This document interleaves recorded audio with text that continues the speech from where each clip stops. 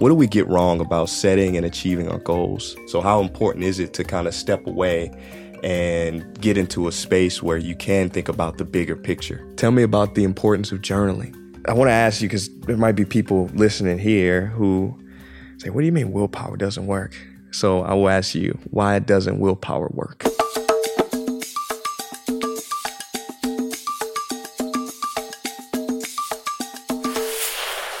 Benjamin Hardy, let's go. We doing it? We're on. Okay. Welcome to Sauna Sessions. We're already sweating. This is awesome, man. This is pretty cool. I'm happy to be with you, man. Yeah, me too. I'm so happy you're here. You look great. You obviously you train, you stay in shape. I love with that. 6 kids, man. That that's incredible. And I love that because it shows that you're not just teaching stuff that you don't live. You actually live the stuff you teach. And that's Working beautiful. on that. Yeah. Well, that's it. I don't think we ever have it figured out. I think we're all works in progress, and you're doing it. I love your attitude. I love your spirit. I've been inspired by you, many of your books in the past, and like I said, I've shared them with so many people. Willpower doesn't work. I think I first heard about your work in a mastermind. I think it was Tom Bilyeu. He was talking about it, and some other people were talking about it. I was like, who is this? So I looked you up, and amazing work. I'm so just freaking honored for you to be here. What are you excited about these days? A few things. Definitely, I'm super excited about.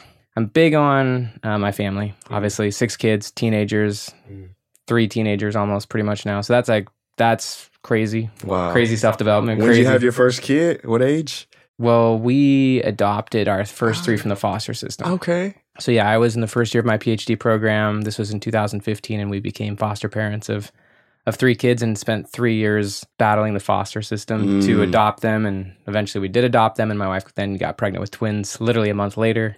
So that was 2018. That was the year Willpower Doesn't Work came out. Wow. So we adopted our kids and had twins and launched that book and moved to Florida. So that was a big year. And they're always inviting me to be better, less emotionally reactive. Me and my wife are really learning that we've got to be better on that one. So that's like ultimate growth. I'm writing a new book right now called How to Stretch Time. So that one I'm deep in. Like that one's a fun flow and just having fun. I mean, honestly, I think I'm enjoying honestly, truly. Amazing. How many books have you written so far? 8. 8 books. Okay.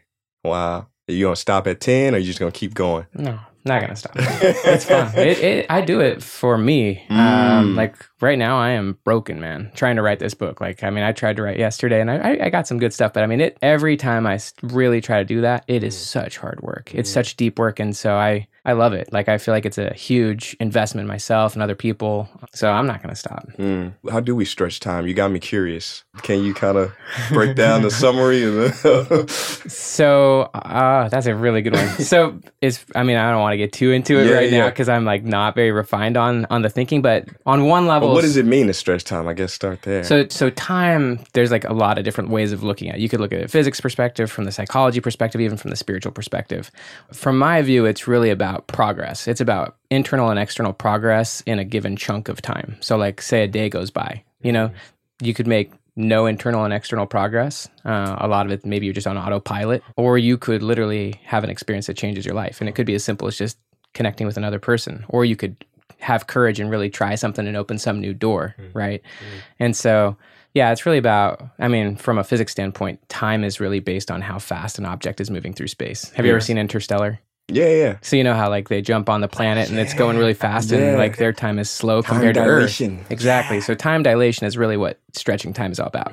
So that has to do with physical movement. So it's like if you're making progress, towards goals, your time is going to be slower than other people. But there's also psychological time dilation, like near-death experiences or stuff like that. And so that's more about just having deep experiences, like deep transformative experiences. So that's really what stretching time is. Wow. That's amazing. Okay. I love that. So Benjamin, a lot of your work is focused, I think, around just human optimization, stretching time, or, how to architect your environment in a way that you can become the best version of yourself, how to achieve goals. I want to start with goals. What are most people doing wrong? What do we get wrong about setting and achieving our goals? I think that the first one, and this kind of fits with the 10x is easier than 2x book, is that most goals are way too small. So the goals are too small and there's too many of them. Like, so if you have a lot of goals, obviously you're not going to be very focused. You don't have a very clear future self and you're focused on quantity, not quality. So too many goals, and literally that could even be like for this week, you have too many goals. So you're focused on quantity, you're focused on like breadth, not depth. And so that's a number one challenge, is like too many goals, but also not high enough. So when you set really, really, really high goals, actually, like this is what I've been geeking out on lately, is impossible goals. And I've been talking, and I'll be interested in your take on this, but I've been talking a lot to a guy named Dr. Alan Bernard. He's a good friend of mine. He studies decision making, and he's been studying impossible goals for 20 years. But basically, if your goals aren't impossible, if you don't think that they're impossible, then what that means is that you're operating from your past. If it's impossible, then you don't know how to do it. But if you think it's possible, then you know how to do it, or you think you do, so you're using your former experience to guide you. And so you really want, obviously, intrinsically motivated goal. You want it to be based on what you want, not on what other people think. You want it to be seemingly impossible, because once it's seemingly impossible, really, really high, then, using Dr. Bernard's question, you say impossible unless what? It's impossible unless. But there are a few things. So with big, big, big goals, like ridiculous. I'm saying, what's your impossible goal before the end of the year, right? You take whatever goal you have and make it impossible.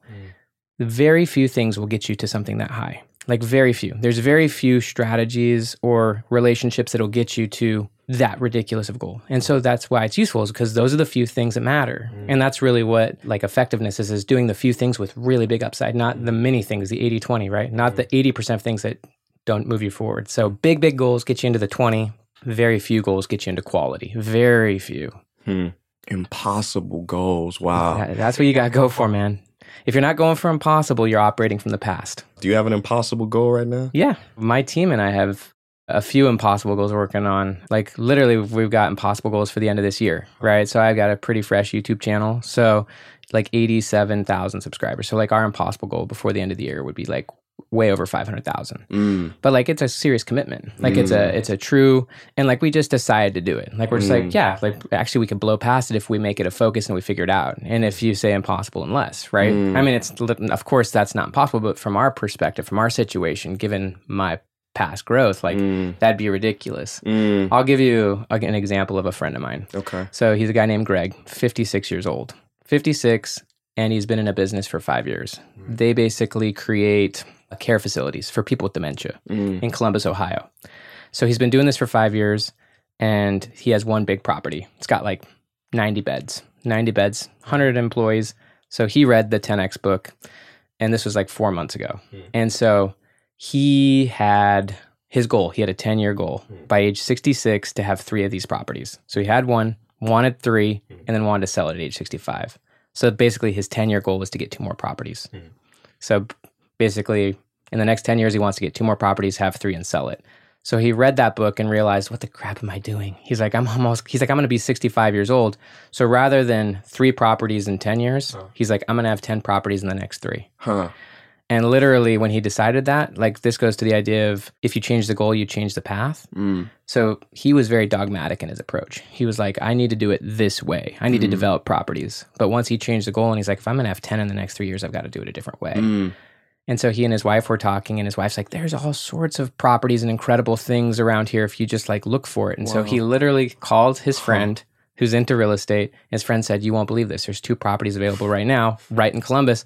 So 45 days later, he had 2 more buildings. Wow. So he achieved his 10-year goal in literally 2 months. But then I met him because I'd never met him. And he told me this. He's like, Ben, you'll never believe this. He's like, I literally have these new buildings. He's like, we just did it in the last few months. We went from 100 to 300 employees. We've staffed them up. Like, he's like, all because I changed the goal, changed the timeline. And so I said, all right, well, Greg, this was literally like a month ago. I said, what's your impossible goal for the rest of the year?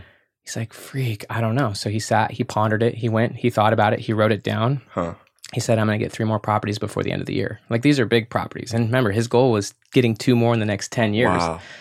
And so he did that. Like, literally last week, he wrote them down, shared it with his wife, and then he got a call from his partner that there are 3 buildings available. And so he's literally put an offer on them, and he's probably going to end up with 7 buildings before the end of this year. And like, again, his goal 3 or 4 months ago was simply to have 3 by the end of 10 years. Wow. But now he's going to have 7 before the end of this year, just because he's actually opening his mind up to that. He changed his framework. Wow. Yeah, it reminds me of, I think it was Diamandis who he talked to, well, maybe no, it was the 0 to 1 guy. Oh, Peter Thiel. Maybe that was Peter Thiel. Yeah. I'm mixing up the Peters. One of them said about the pushing the 10-year goal into 6 months. 6 months. Yeah. How do you achieve your 10-year goal in the next 6 months? Yeah. That's another way to make things impossible. It really forces you into really unique strategies, pathways, or relationships, because you're like, there's no way we can achieve that unless what? Well, unless X, Y, and Z happen, and like necessity is the mother of invention. So it leads you to the few things with the highest upside. That's so amazing. So you mentioned your friend, because my next question was going to be, how does somebody formulate the goals? So you think taking that time to sit down and contemplate. It might be a different goal entirely. Well, and just have that quiet, because we live in such a world of distraction, and we're always, working towards the next thing, the next deadline, and it's in front of us. So how important is it to kind of step away and get into a space where you can think about the bigger picture? I think it's huge. Like, I think if you're not doing it at least weekly for 30 to 60 minutes, if you're not doing it at least weekly for 30 or 60 minutes, then you are more on autopilot than you think. Like, from my standpoint, every day at the end of the day, even just giving yourself 5 minutes to review the day, like that's actually a way of stretching time, is saying, how am I different from who I was yesterday? And just looking for it. Like, if you look for the ways in which, like, you've made progress towards your goal, because whatever you focus on, you create more of. Whatever you focus on expands. And so that's also true of your past. Like, you want to stretch your past even in the last 24 hours by saying, how am I different than I was yesterday? That's actually a big part of integration as well, is actually acknowledging, most of my plans went to crap, but like, here's what I actually learned, and here's how I actually do know more than I did at the end of the day yesterday. And then you write it down, and boom, then your brain like processes that while you're asleep. And so I think and then you can think about tomorrow, but on a weekly basis, I think you definitely want to take 30 to 60 minutes. And if you can, on regular intervals, like for me, I was just on a plane flying here to LA to come hang out with you. And I had 4 or 5 hours just to just chill with some quiet music and like think things through. And I did make some changes. And when you change the direction of the airplane, it changes everything, man. Wow. Love that. Course correction. Yeah, it's so easy to get caught up in, what you think you should be doing or what people think you should be doing. I call it the difference between a good idea and a God idea, and they say the devil's greatest tool is to give you a good idea so that you can only focus on that, but you miss what you were here for. I think a lot of great ideas and people have come from being in solitude, whether it's even going to prison. A lot of people are just having that time. It's the best thing for them. Yeah, it seems like that. Like, Malcolm X, or, all these, like, it's so fascinating, but we don't get a chance to pause in our life. But I say respect the pause and really surrender into it and recalibrate. You care if I ask you one on that, God? Yeah. I want to just know, because I think this is such a big one. Choosing your own goals, but also having inspiration and like living a true purpose, which you choose, but also it's a higher purpose as well. What are some other ways that you connect with that God goal?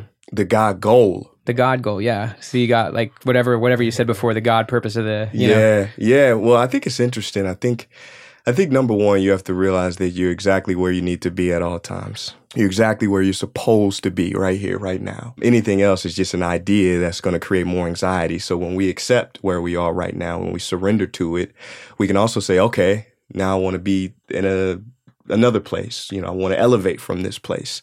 But I think accepting where you are is a big, crucial part in that God idea. One thing I use is death. I mean, you know this better than anybody. Talk about stoicism and memento mori. Remember that you will die. I think keeping death on your shoulder, on your left shoulder, as kind of a guide. I call death the ultimate life hack.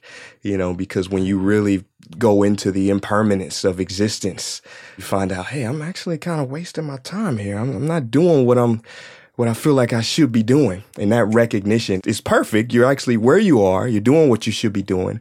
But when you can recognize that, that's when things change. I think there's a level of humility, surrender, and, is what you're doing out of love too.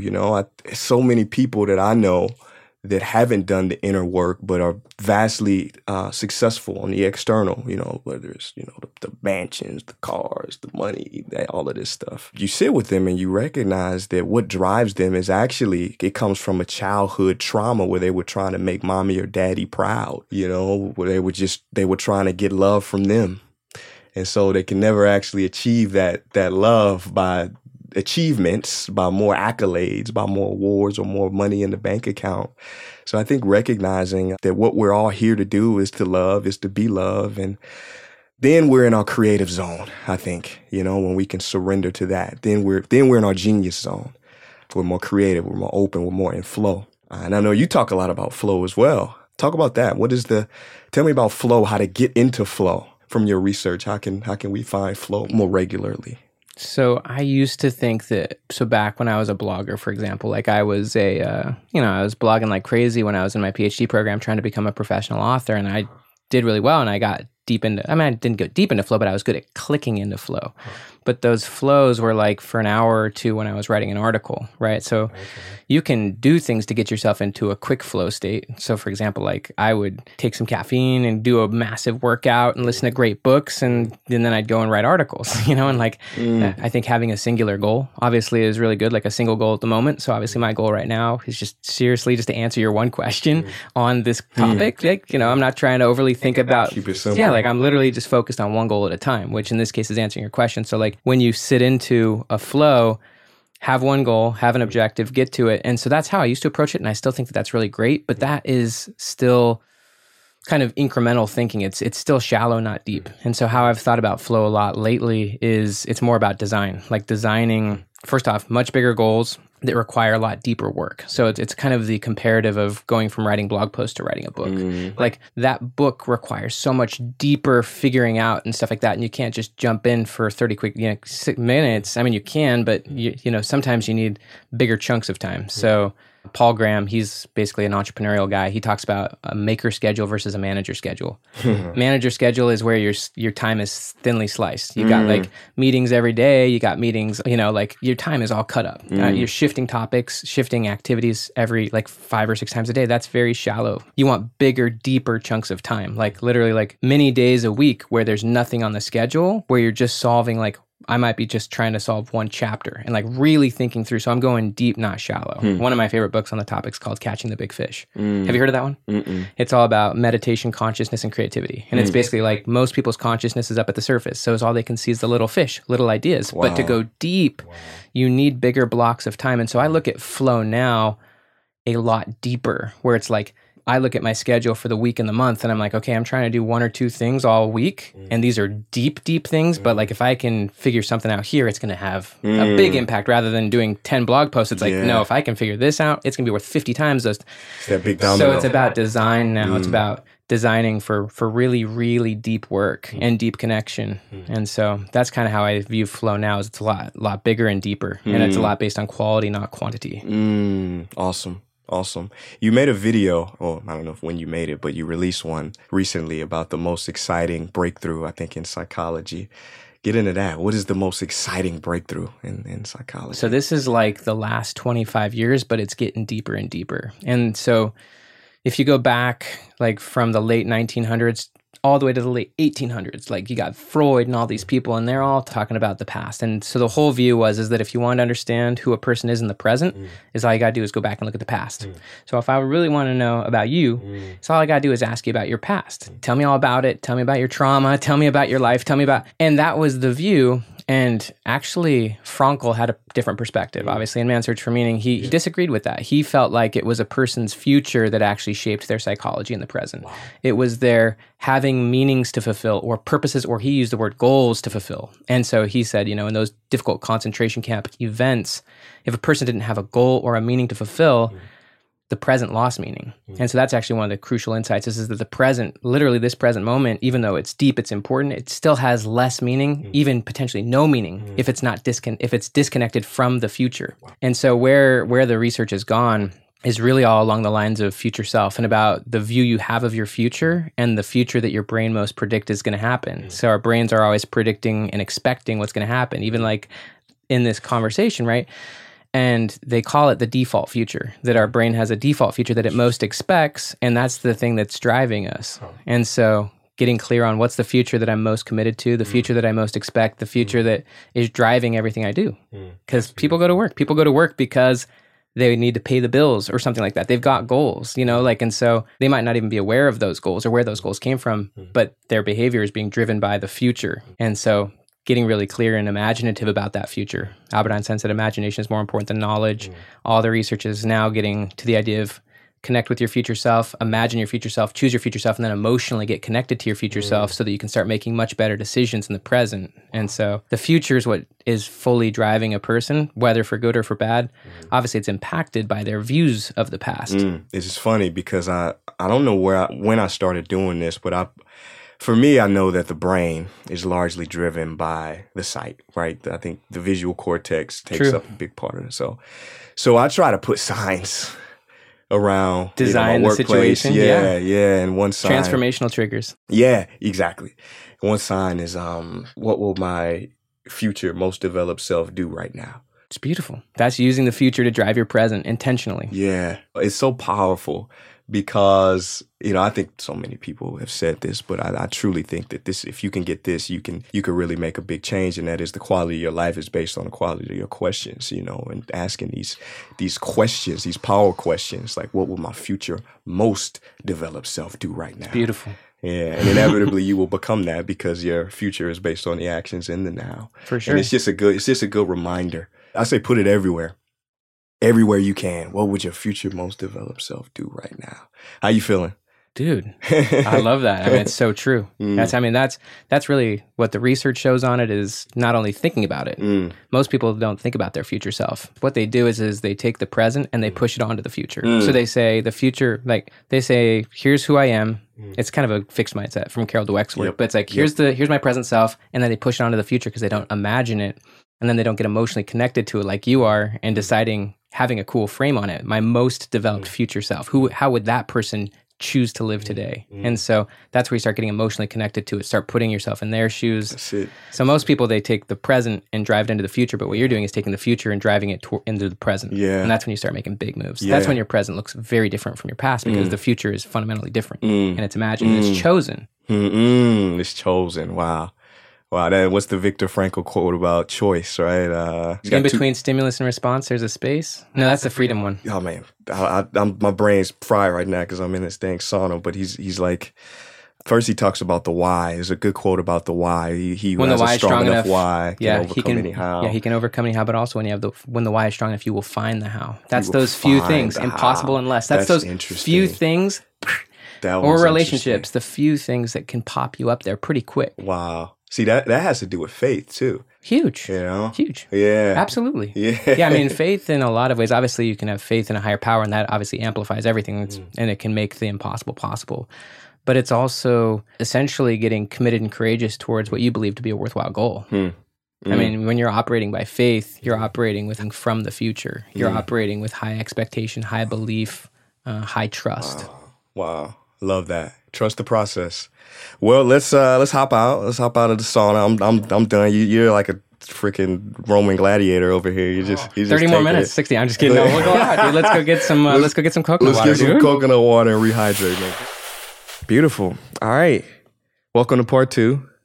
How was the sauna? It was awesome, dude. Thank you for that. Thanks for the recovery. Yes, nice. Man. I'm actually that was. I don't know what it was about that session.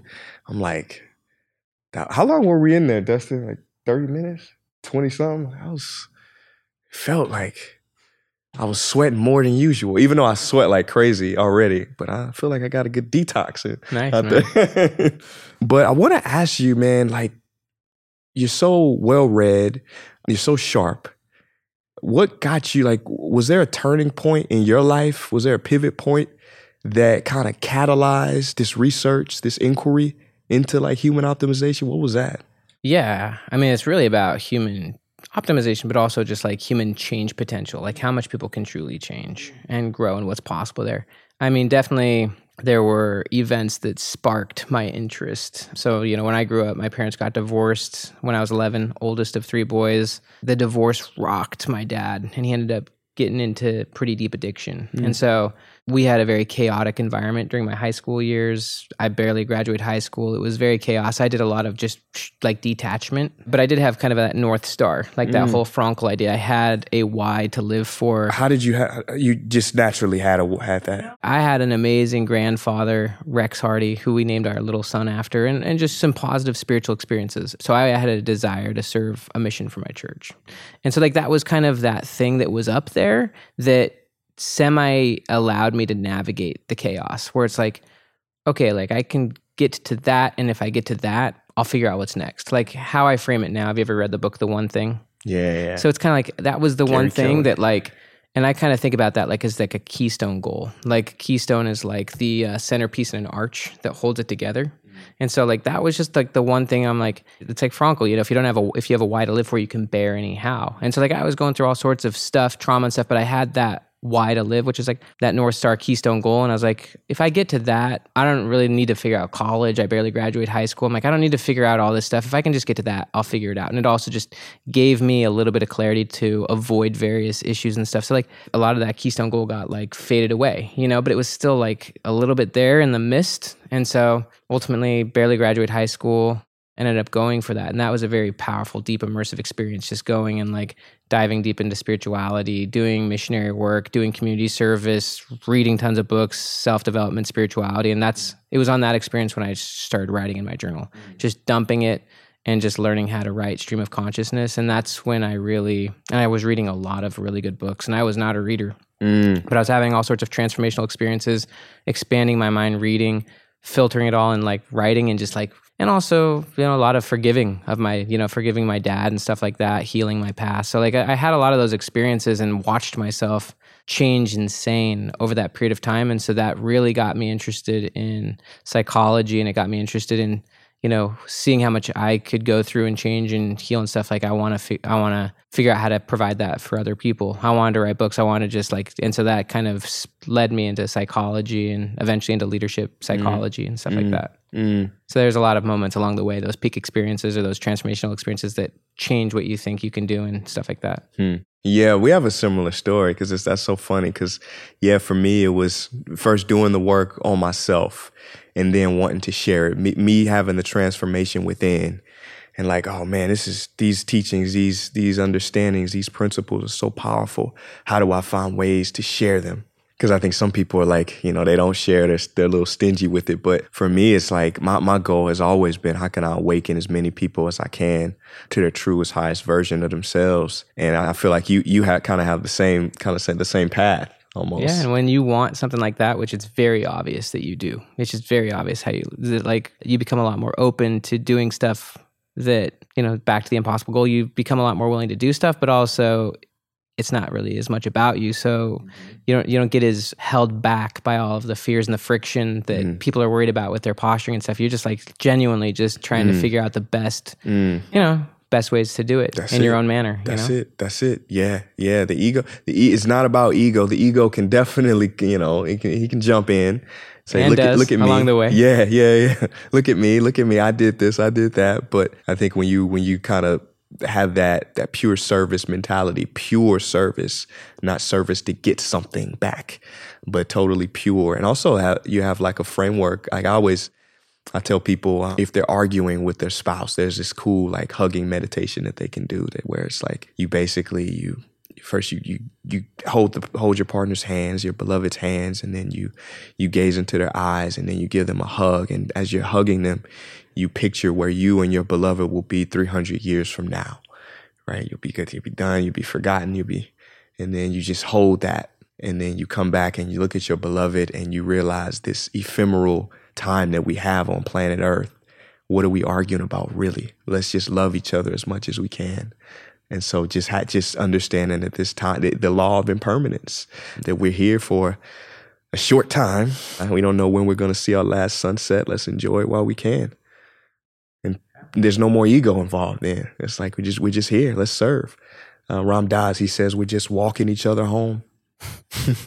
Amen. Yeah, I think having that connection to even the afterlife or like the future beyond or even death, as you said before, it gives you that permission, but also that sort of urgency. But it's also like, it just gets you into that state where you're doing like those high impact things. I mean, even just this morning, I've been a little, we all go through peaks and valleys. And so we all have our moments of going up and down. And I've been semi through a valley and kind of stretched, getting connected to the next peak. And so it's been a little slower, but this morning, literally I woke up and like, I know I haven't been like on my A game as much. And I mean, I've still been doing great things. And if I compare even like the last few weeks with 2 weeks of last year, cool stuff's happening, even though it doesn't feel as good. But today I like literally clicked into that. I was just like, I'm going to make today worth 10 or worth a year. And like, it just clicked me right into like doing a few really good things and just being present. And, and so, yeah, it was fun. I heard you speak to that in reference to burnout. And that's something I think a lot of people experience. But one of your suggestions for burnout was to recognize your wins. Oh, yeah.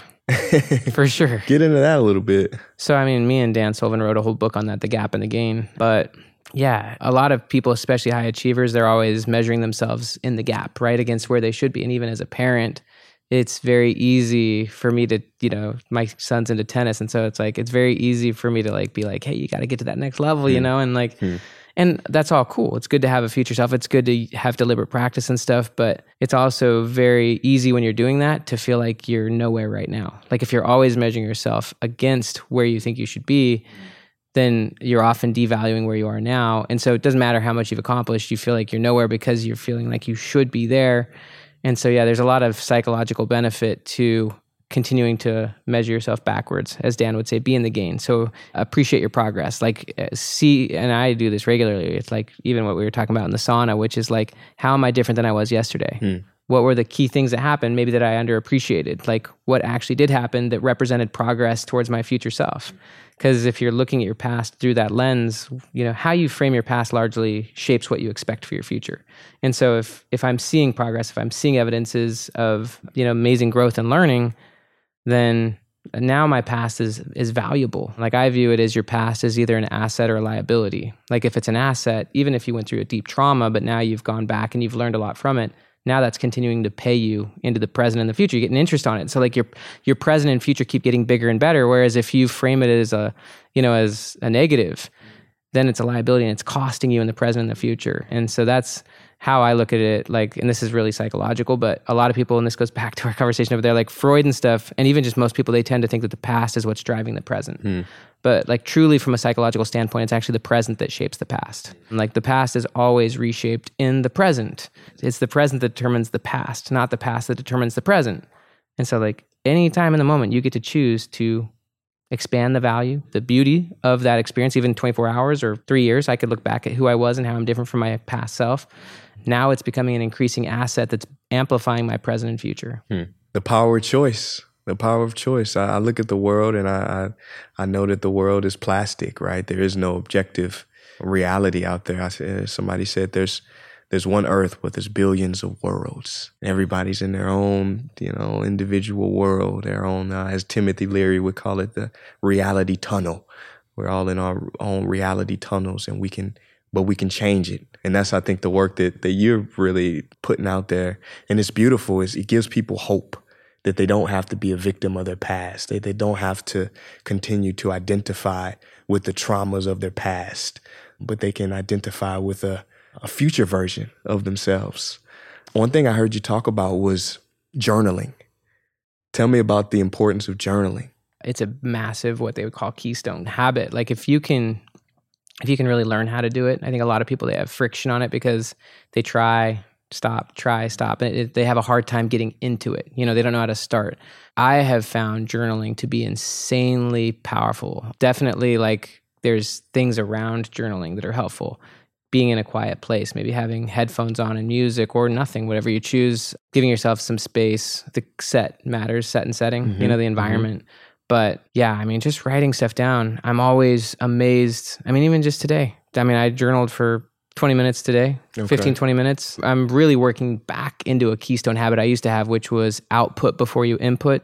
This is something I learned from Josh Waitzkin. He wrote a book called The Art of Learning. But like when you wake up, your brain, your subconscious has been doing so much work, right? But if you then immediately just wake up and open up the phone, you're inputting. And so now you're like losing access to all that. So you want to output before you input. You just literally, like I did this morning and I was reminded because I've done that a lot. Like, so I'll wake up and I'll super hydrate and stuff, and I'll want to go and like get my body moving and exercise. But like literally for like 15, 20 minutes before I go, like output, like don't open the phone, output. And so I just started writing about just being honest. Like I love the quote, all progress starts by telling the truth. That's an Alcoholics Anonymous quote. Wow. All progress starts by telling the truth. And so I would just start writing about, even this morning, I just started writing about being really honest with myself. Like the last few weeks, I haven't been that great. Even though I've gotten some stuff done and I'm happy about that and I'll be in the gain about it, like just being honest with myself, I haven't been my best self. And so I just started writing about that, and ideas would come and I just let it write. Like it's learning how to access that flow that your brain was doing beautiful work at night. And I'm always shocked at what comes. Like, and you even can just be deliberate. Like, like thinking about what are the few things I really want to do today, or like what is my impossible goal. But just giving yourself that space, I'm always amazed at what comes. And then it leads me to reaching out to certain people. I mean, I literally reached out to various people that would never have come to mind if I would have just jumped straight into my phone. And big things have regularly happened in my life because I've given myself that space. You were talking about space before and getting the God goals and connection. I definitely get in the right frame, pray before I do it, get into a meditative state, and just write and just kind of be honest with myself and think about what matters. And then kind of the mind it honestly just takes over. And that's when you get into the stream of consciousness. So yeah, but I couldn't say more about journaling. I think it's been the key for most of my learning, my healing, even just decision making. I sit in there when I'm thinking about ideas and just draw pictures. I mean, it's hideous, And so, but yeah, I mean, it's very helpful for creativity. You use a blank journal, or I'm in lines, just lined, Okay. line journal. So I just have leather bound journal and just lines. And if I'm like going to have a session where I'm like literally going to just like document and write down what's going on, I'll write within the lines, but a lot of times I'm just scribbling, like arrow that way, drawing, like just connecting thoughts and ideas, or just thinking about who to reach out to. So a lot of it's just a space to think, a space to let go of stuff, a space to get some insight. That's incredible. I want to get into the morning, because you mentioned when people wake up, they're straight, they start inputting. They start inputting. It's interesting because one thing I started doing for creativity, this is something that I want to say Edison used to do. You may know this. You do. I don't know. Maybe. He used to sit in his chair as he would doze off in his chair, whether nap or sleep. He would have these metal balls in his hand, and as he would doze off, the balls would fall on the ground and wake him up. And when he's in that space between dreaming and waking, he's most creative. Right. So I did this. I didn't do it while I was sitting down. I did it when I first woke up in the morning, and I was still in like kind of a hazy like space. And I was like, okay, I'm not going to wake up fully, but I'm still going to stay in this space. And I just got a journal, and it was the most hideous handwriting ever. Yeah. But the ideas that came, incredible when you're in this space. Like the creative side of the brain must be more active. So that was a curious thing that I wanted to share with you. It reminds me of some like research that Dr. Huberman's talked a lot about, and I've even looked this up, where the reason Edison, I've never heard this story, but I think that obviously Edison was doing this experiment because he wanted to, like he was expecting to get good ideas. You know what I mean? Yeah. And so like he was doing it not because he was expecting nothing to happen. And so he was using it as a tool. And one of the things that, a lot of that research shows is that your anticipation for what's going to happen the next day is actually a better indicator of like how you'll do than even how much you sleep. So like going to bed, it's like that quote from Edison, never go to bed without a request to your subconscious. Totally. And so like you could tell he was using that as a tool, almost as a trigger to get ideas. And so, but he anticipated it. He expected it. And so like, you definitely want to go to bed with positive expectancy for the next day, and then wake up and start building evidence on that. Like, like actually watching yourself operate in that. That's part of actually being in flow, is like, if I want to dip into a flow state and like have a really good writing session, I've got to anticipate that. Like I got, you set up the conditions, but then you start acting and you start seeing evidence. Oh, I'm actually writing. I'm in flow. I'm not going to look at my phone. Like, I'm actually just doing this. And then you just dip deeper into it. And so you definitely want to go to bed with that positive expectation, and then you wake up and you start immediately acting on it. What about visualization? How important is that, or how useful is that? I mean, it's huge. It's like, without vision, people perish, And so I think that fits with Albert Einstein's quote, imagination is more important than knowledge. And so it's like, you want to actually think about and see your future self. And what was the way you put it? My most developed, most developed. Yeah, so actually see that. What does that look like? And then let that image, because, one of the ways of describing identity is your image that you have of yourself. It's the picture you have of yourself. It's the story, but it's also a standard, And so letting that self-image or that picture, but also make that become a standard. And so if you can't see it, you even said visual cortex is what largely shapes the brain. And so if that's what you're seeing, then you're changing your brain. That becomes the new default future that your brain's projecting and predicting. And so, yeah, I think you want to see it, even in little ways. Like when I'm coming home from work, like, can I positively anticipate, can I see myself having really good, just simple, fun connections with my kids, right? I think like Esther Hicks and all them, they call that segment intending. But it's basically just like choosing how you operate in a situation and seeing it and getting better and better at seeing it and then watching it happen in real life. So yeah, I think visualization is huge. It's a huge part of deliberate practice too, of just seeing yourself do the skill at a certain level, having this conversation and it being smooth, like just practicing watching it happen first and then moving through it. And as Goddard said, the secret is the feeling, or feeling is the secret, right? Like you want to put intense Assume emotion. The feeling of your wish fulfilled. I love Goddard. Goddard's great. Yeah. Legend. But that's going from thinking to feeling to knowing. So you want to think about it, see it, visualize it, but then you want to get to that place of feeling, knowing that it's true. Assume the feeling of your wish fulfilled. Get to that place of gratitude, acceptance, non-attachment, peace, and then getting to that place of knowing where you start building the evidence, watching yourself move forward, having the peak experiences where now you have this confidence and expectation that that's just what's going to happen. That's great. I wanted to ask you, because the first book that I read from yours was Willpower Doesn't Work. And I want to ask you, because there might be people listening here who say, what do you mean willpower doesn't work? So I will ask you, why doesn't willpower work? So one thing I want to say, I'll explain from my views on definitely why I think willpower is a horrible approach. I will say I wrote that book 6-7 years ago. So I'm a pretty dang different person than the guy who wrote that book. But I still agree with most of the ideas that my past self back in 2017 was thinking about. There's a lot of things I disagree with that guy as well. Okay. But I love that dude. Yeah. But in terms of willpower, some of the main ideas in that book were definitely that context is more powerful than willpower. So like as an example, like, I came from a challenging environment of addiction, right? And I actually wrote that book literally for my younger brother because I saw that he was struggling to make progress. He had all these great desires, ambitions, but he was still hanging around with his same old high school friends, right? And so it's like, it doesn't matter how much desire or even effort you put in if you're not setting up the conditions, if you're not creating the environment, then it's not going to happen, And so environment typically beats willpower. And so if I'm constantly consuming negative media, but I want to be positive, like, that's kind of a bad idea. If I'm scrolling and just observing like nonsense content, like, your input shapes your outlook. And so that was really a book about just the power of context, and that if you really want to make progress, you really got to start reshaping your situation, your environment, remove the inputs. And if I'm around certain people, if I get myself in certain environments around certain people, it's very easy to operate in that way. And there's a lot of research even on that, on grit and on things like that, where it's like, if you want to be gritty, if you like, be around gritty people. That was one. It's just that truly the environment will win. And so you got to, you got to be smart about that and wise about that. And you got to choose an environment that pulls you towards your future self, not keeps you stuck to your past self. Obviously, there's other reasons, if you're trying to overcome an addiction through willpower, like you're literally just clinging and holding on. Like you're trying to grit through it when actually the thing you need to do is actually like get help and let go. Like that's the thing you actually need to do is let go of control and actually realize you need help. You need a higher power. You can't do it on your own. You've proven that over and over again. Like you're trying to do it through willpower alone and fight a silent battle is the reason you're like burning yourself down.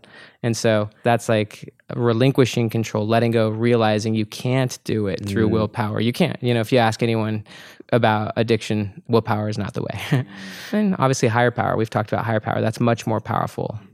Even motivation isn't willpower. So, there's just so many reasons why willpower is kind of a slow approach to growth. It's not willpower that allows me to write books, as I think Darren Hardy would say, why power is a lot more powerful than willpower. You know what I mean? So like willpower is just kind of like a really it's very physical. It's very gritty. It's like there's so much better sources of making things happen, even just letting them go. So the group of friends that your younger brother was around, I think that's something that a lot of people can relate to. What are some practical ways that we can shift our friend group around? I think it's a continuous process. I ask myself this question: are the 5 people that surround me more a reflection of my past self or my future self? Even right now, like me being honest, are the people around me more a reflection of my past self or my future self? And maybe 2 or 3 of them are still incredible friends I love, but honestly, they're more a reflection of my prior chapters and not a deep reflection of my future chapters. That doesn't mean they're no longer my friends. It means that I'm being a lot more thoughtful about the influences that are shaping me and also the relationships. Usually relationships are honestly toward a shared goal. Like when you're a teenager and stuff, the shared goal might just be just chilling, hanging out, having fun, relaxing. But over time, the goals become a lot more meaningful and purposeful. And so you want to put yourself in relationships that can help both parties' future selves, and that it's very like thoughtful and stuff like that. And so I think all progress starts by telling the truth. I think it becomes an organic process when you really start connecting with your future self. You start moving in that direction because that's where your eyes are focused. And it becomes easy. It's not like you have to have hard or weird conversations, although that can happen, but it's more organic that if your futures are not going in the same direction anymore, some people might be hurt, but I don't think it has to be big or dramatic. Like I actually think you can have lots of love and acceptance for the other person. You can share with them, this is my focus right now. Yeah. Like I'm going to be focusing on this for a while. And so we probably won't be chilling as much, but like that doesn't change, And over time, back to the idea that the present shapes the meaning of the past, you can choose to frame it in a positive way. Like there's no reason to be mad about it. It's what got you here. It's not what's going to get you there. Exactly. So like even making quote unquote mistakes, there's no reason to have negative feelings towards your past self. You want to have compassion and empathy towards your past self, and that can be true of other people as well. So there's no negative feelings when you're letting those things go. It's actually positive feelings. It's just, like, this has been amazing. That's it. So I feel the same way. I feel if the friendship was truly based on compassion for that person and love, it's also going to be based on understanding. There's an old saying, love wants that person's best. Possession wants that person. So if a friend is just, they want you, they just want that connection with you, but they don't want what's best for you, are they really a friend? This is the question you got to ask. I think freedom too. Like if there's cleanness or possession, as you're saying, like it's not a free relationship out of choice. You know what I mean? There's some lower emotional thing that's clinging or holding on, maybe even just nostalgia. 100%. But if it's pure freedom, then you let things go. Which is what it should be based on. Dr. Benjamin Hardy, I want to play a quick game. This game I call the 5 bests. It's kind of a rapid fire type of situation. Do the best you can. Do the best you can. I know there's no best. I'm going to try my best. But whatever comes up, just give me that one. So what was the best advice you ever received? I think it would probably be situational, honestly. Like I could not figure out what advice was so powerful to my like super past self. Recent advice, which was really powerful, was me and my wife were thinking about like a financial decision. And one of my really good friends who's very wise, I call him regularly when I'm trying to make decisions. I was kind of unclear on this decision. And he basically said I would not invest any money, but especially that much money on something I was so unclear on. And like I was just generally unclear, but I felt pretty good about it. And then it just like made it a no-brainer. It's like, oh yeah, I'm not that clear on this, so why would I do that? That was an important recent decision that I've made. In terms of, big picture, it's weird for me how everything starts to just like boil together, And so it's really hard that same guy actually gave me another great piece of advice. So last year I was writing 10x is easier than 2x. That was my third book with Dan Sullivan. And I was very conflicted about the relationship, not about the relationship, but about the collaboration. Anyways, I was thinking like, if this doesn't change, if the dynamics of this don't change, then I'm not going to write any more books with Dan. Not because I have any hard feelings towards him, but it just doesn't have that. It's not meeting the 10x filter. It's not my future self. It's now my past self. And a lot of people were like, Ben, you can't go and talk to him about this. You can't do this. You could end an amazing situation for yourself. And this same friend was like, no, he's like, you gotta do what you want. You gotta be true to what you absolutely want and not be afraid. And so he's like, you absolutely need to go and have that conversation. And I went and had that conversation, and we ended up choosing not to write books anymore with each other. And now I'm learning all sorts of things as a result, and it's awesome. So I'm happy. But yeah, like most people in that space were advising me not to do it. They were advising me to take the really conservative route and operate out of fear. And he was like, no, man, you gotta operate out of faith and do what you absolutely most want towards your future self. Love that. Thank you for sharing that. When's the best time in your life? When was the best time in your life? Like season? Period. Could be, some people say now, some people say, when I was in college, some people say... I mean, even if I look back, and this fits with the present shapes the meaning of the past, even if I look back on my teenage years, which were heavily chaotic and volatile, there is so much juice that still feeds me from that period of time. I mean, that definitely not was my best time, but I have nothing but positive feelings towards that time. I do think right now is incredible. Yeah, my life is really awesome. It's challenging. It's tough, but 6 kids. We live in a beautiful place in Florida. I get to have conversations like this. I'm doing deeply challenging, meaningful work, awesome spiritual work. And so definitely now is awesome, but I mean, there's so many cool chapters. I mean, even my Clemson chapter, I mean, that's when I became a professional author, and that 5 years felt like a decade to me and my wife. So I mean, I just love all the chapters. Honestly, all the chapters are awesome, but right now is very abundant, very blessed, challenging as heck. It's challenging, man. But every day is every day is worth a year right now, man. Hanging out with you, this, even flying to California, I've just lived a year in the last day, and so it's really cool. Beautiful. Best quote you ever heard? I mean, I really don't know, but the one that has been hitting me a lot lately is all progress starts by telling the truth. That one, I've gone really deep on that one lately, man. And it just keeps going deeper. That's a good one. I think it was Sam Harris. I think it was Sam Harris. He wrote a book called Lying. It's super small, but you know this book? I haven't read it, but I've seen it. Yeah, it's great. It's all about telling the truth, even in small things. It's really good reminder. I mean, just to live an authentic life, you just feel better. You can go to sleep at night, not to live a life that's just disingenuous. Who really wants that? I've heard a key aspect of being able to go on and off, which is a big part of high performance, being able to really tap into the zone, but also fully recover. Michael Jordan was really good at that. During timeouts, he would just go sit down, put the towel over his head, and he was just out. Okay. And his heart rate would drop, literally fast. And then he could just click right back on. But that fits with sleep too, the ability to just, I've definitely heard that a lot of that has to do with a clear conscience. Just the ability to just... makes sense. Yeah. Just, and then click right back on and not have to muddle through so much maze. Yeah, makes total sense. Best investment you ever made?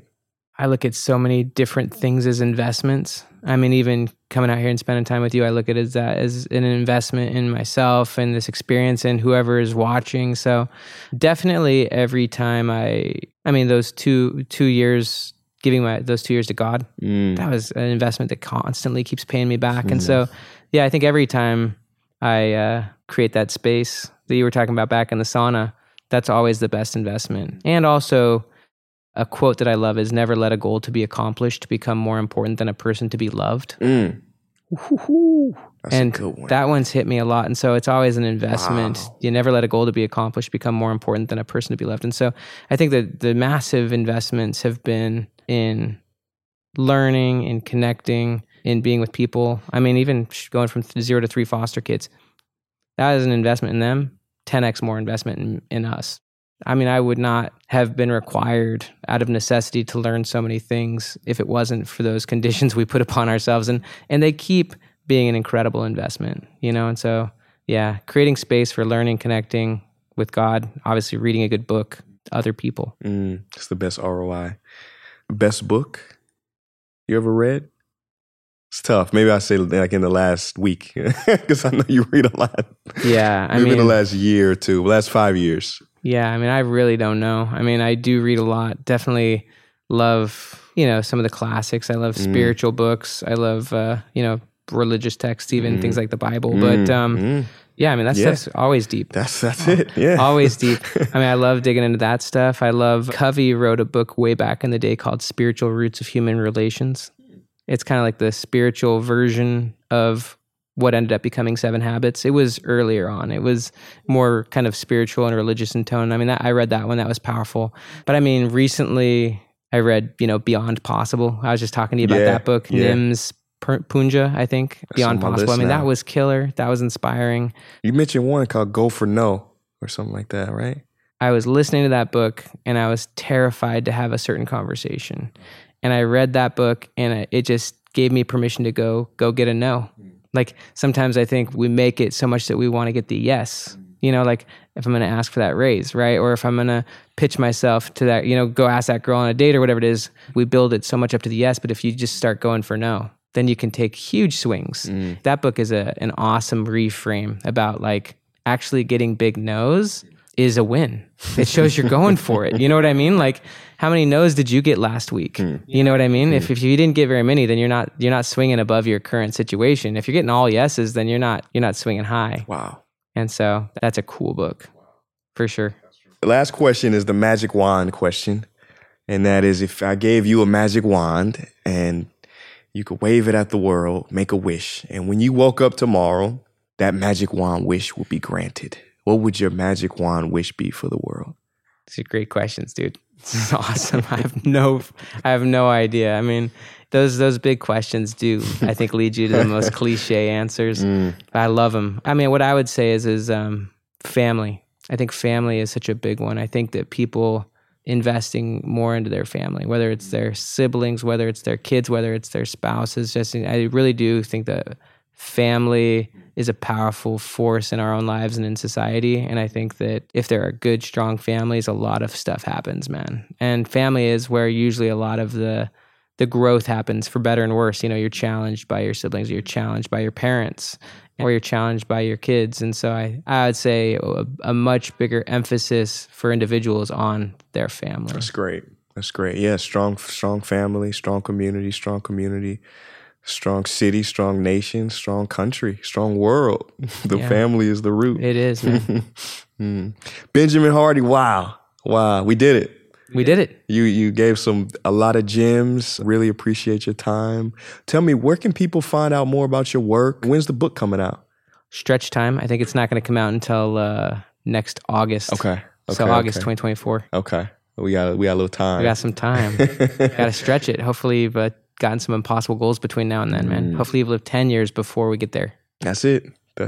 Well, I'll see you then. You'll have gray hair. We'll see. I'm just kidding. What's your social media? What's the I just say just benjaminhardy.com. Okay. Definitely have the YouTube channel, but social, just benjaminhardy.com. If people want to read the books, you'll find them. And subscribe to your YouTube channel because that's the big impossible goal. That's the impossible goal. The fun impossible goal. That's the work impossible goal. Gotcha. I'm subscribing today. I think I already subscribed actually today. You do good. You make great videos. I love it. Thanks, man. Thank you for coming on Sauna Sessions. Thanks, brother.